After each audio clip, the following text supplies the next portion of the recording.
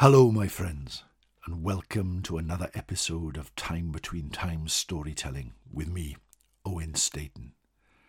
The sky outside is grey. The darkness grows stronger and the light starts to fade, but that's not a time to get down or fall into despair. It's a time where you can create your own light. Let your creativity shine. And let the darkness be lit by the glow that is you. Welcome to Time Between Times storytelling, a place where traditional tales are told by me. And today's tale was suggested to me by Mark Greenall. Mark, I am always grateful for your support, and I thank you for this wonderful tale.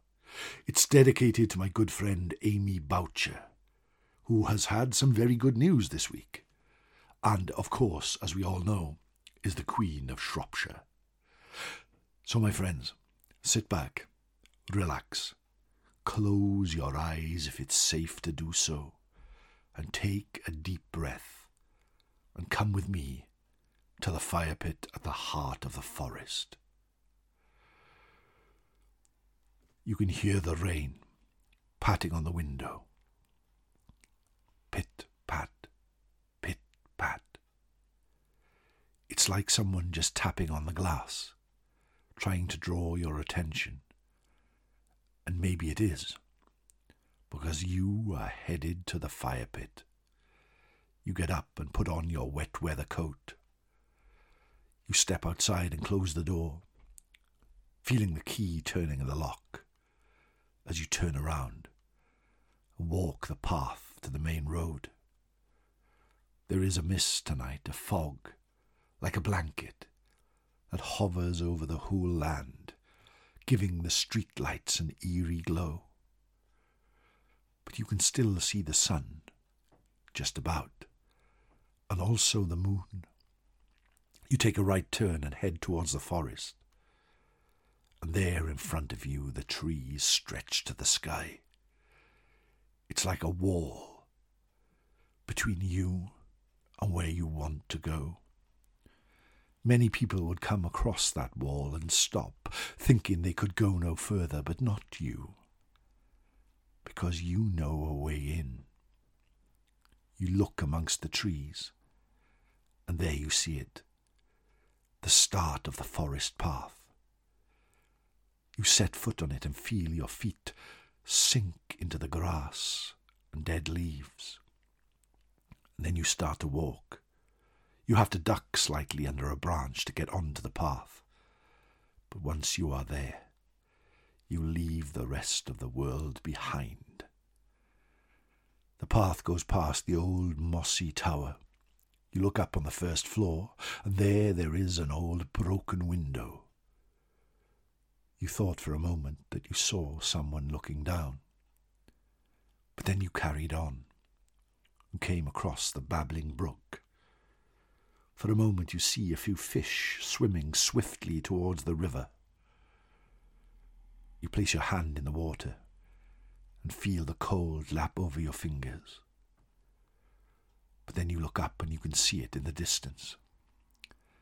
The flickering flame of the fire pit. And you step towards it. Already your friends are here, gathered around. They look at you and smile, their eyes full of welcome. You step in there in the clearing, and look to the sky, because there in a gap of the trees above you is both the sun and the moon, and you take your seat on an old mossy log. It shouldn't be, but it's the most comfy place you will ever go. The storyteller rises. You can feel the heat from the flame on your hands and on your feet. And he starts his tale traditionally told. Because you were here at the time between times, the time it is neither night nor day, but the sun has gone and the sky is grey, the time when the veil between our world and the fairy world grows wafer thin. So thin that for a few moments, and just a few moments, you can reach into the fairy realm. And you can see them there, looking back at us, welcoming us. For a few moments, there are lights in the sky. What they are, we do not know, but they are most welcome. And for a few moments, the trees are flitted with figuring phantoms from years gone by, ghosts of the past, who wish to join our stories. Far away we can hear the howl of wolves, we can hear the growl of bears, but we know we are safe right here at the heart of the forest, where today's tale begins. Long ago and far away, in fair Shropshire, there was a forest just like this one, thick with trees and animals and life. The autumn was just starting, the leaves were beginning to fall, to make their carpet on the floor. And crunching among them in the great warlike boots of armour came the hero, wild Eadric. If there was a stronger man in that place, nobody knew him. If there was a wiser man in Shropshire, nobody knew him. He was wild Eadric, and he fought against the Norman invaders like no other. Wherever they went, he and his men would hide out and ambush. If they came into a village, he would make sure all the villagers were safe and gone. He revolted against the rule of William I like nobody else. He was called Wild Eadric, for he was wild in aspect, strong in arms, but as wise as the woodland animal. But on this day, of all days, in this forest in Shropshire, his armoured boots trudged with the slow, solemn march of someone with the world on his mind. Eadric was dirty, Eadric was tired, Eadric ached in every part of his body. He was on his own, for yesterday he had suffered a terrible defeat. An attack on a Norman carriage had gone wrong, and many of his men had lost their lives. He was wounded with a cut in the arm, but the worst wound was in his mind, because he realized that his war was being lost. The enemy were too numerous. Support for them in the country was gathering, and support for him was ebbing away, apart from in Shropshire, where the people loved him like the king of their own. His heart beat with melancholy. It was like a cloud followed him wherever he went. As he walked through the woods, he came across a small stream similar to the babbling brook that we know well, and sat next to it to watch the water flowing by to ease the ache in his head. He closed his eyes, listened to the chirping of the birds, listened to the wild animals far away, and then he remembered the dream he had last night. As he lay hiding in the forest, cold to his very soul, he had had a wonderful dream. In it, he walked through a forest glade to see a maiden with long glowing hair and flowers ringed around it. Her face was as beautiful as the summer dawn. She held out her hands to greet him, and she smiled like a hoard of gold. She whispered something in his ear. He cannot remember exactly what she said, but it meant peace. His heart grew happy for the first time in a long time. All his weariness seemed to disappear and vanish. And then she laughed and kissed him on the lips. It was the finest kiss he had ever had. The taste was like wild honey, and he wanted more. But then suddenly a noise far away had woken him from his slumber, and the lady's face seemed to vanish from his sight as he sat upright, his heart beating steadily in his chest. Now he realized where he was again.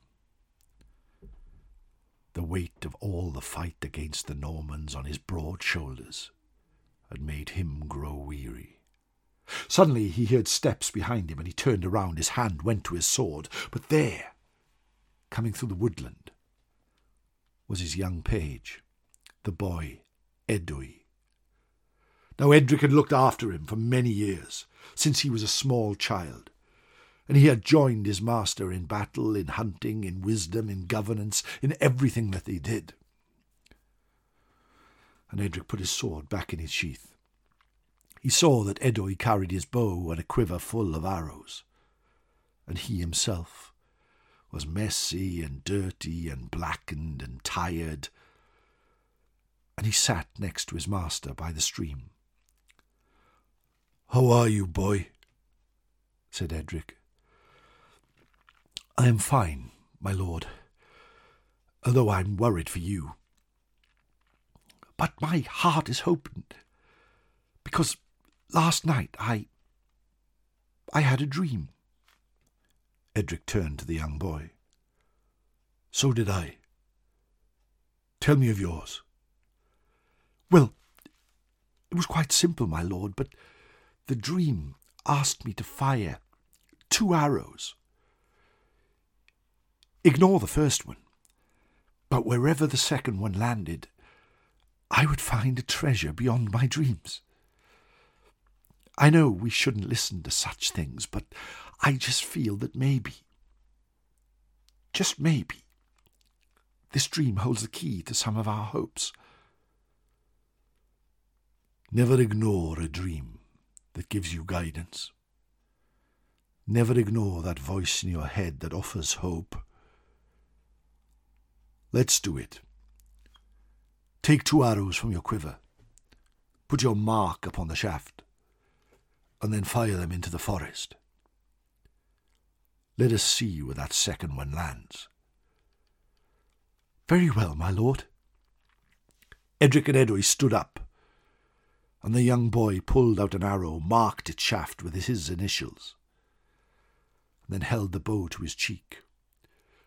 Both of them looked as he let go of the string, and the arrow fired through the trees. They watched it rise into the sky and then be lost amongst the leaves of a tree. Both of them smiled, for this arrow was not important. But then Eadric drew the second one. He marked his initials upon the shaft. And then Eadric took the arrow from him and, using his knife, marked his initials as well. The young boy fired the arrow into the trees. They saw it rise in the sky. They saw it being lost among the branches. But then they saw exactly where it started to come down, and both of them splashed through the stream. They came across a wooded path, but followed the trajectory of the arrow as they made their way into the thickest part of the forest. And there they came to the place where it had landed, both of them bursting into a clearing, and there at its centre was an ancient oak, as old as the mountains. They looked at it and saw the arrow sticking in its trunk, still shaking back and forth. But then their sight was drawn elsewhere, for ringing the oak were a circle of the finest maidens any of them had ever seen. All of them danced and sung and laughed around the oak. Both Eadric and Edwin stared at the maidens for what seemed like an eternity, until the ring of dancers made its way round and then suddenly stopped. The dancer at the head of the circle turned around and looked at them both, and Eadric gasped, for it was the woman from his dreams. She held out her arms, exactly as she had done in the dream the night before, causing the wild lord to almost stumble. Both he and Eadric walked forward. One of the maidens reached up and pulled the arrow from the tree, and gave it back to Eadric the boy. The dream maiden, her blonde hair falling amongst her shoulders, whispered something in Eadric's ear, which caused the wizened warrior to smile. He turned and looked at Eadwy, and then looked back at her. She took him by the hand. All the maidens suddenly seemed to walk towards the tree, and as they reached its giant trunk, they placed their hand on the wood, and one by one they slowly vanished. Eadric turned around and looked at Eadwy his page, then looked at the maiden who held him by his hand. He smiled, a sad, lonely smile, at his page, and a single tear fell down his cheek, before he turned and joined the otherworldly maiden, one of the Tylwyth Teg, one of the Bendith y Mamau the very Voke, and placed both their hands on the trunk of the old oak at the heart of the forest, and vanished, never to be seen again. Eadwy the page started to cry. He turned from the oak and ran back until he came to the first village, where he told the tale of how Eadric the Wild had left this realm to seek rest, reassurance, and joy in the other world. And as far as we still know, that is where he still remains, although it is said that whenever Shropshire needs him, whenever that wonderful place of tales desires a hero, he will return, riding his wild stallion over the rolling hills of southwest Shropshire. The great lord, Eadric the Wild, who stood against all that was bad and evil to fight for the people of Shropshire, will return once more.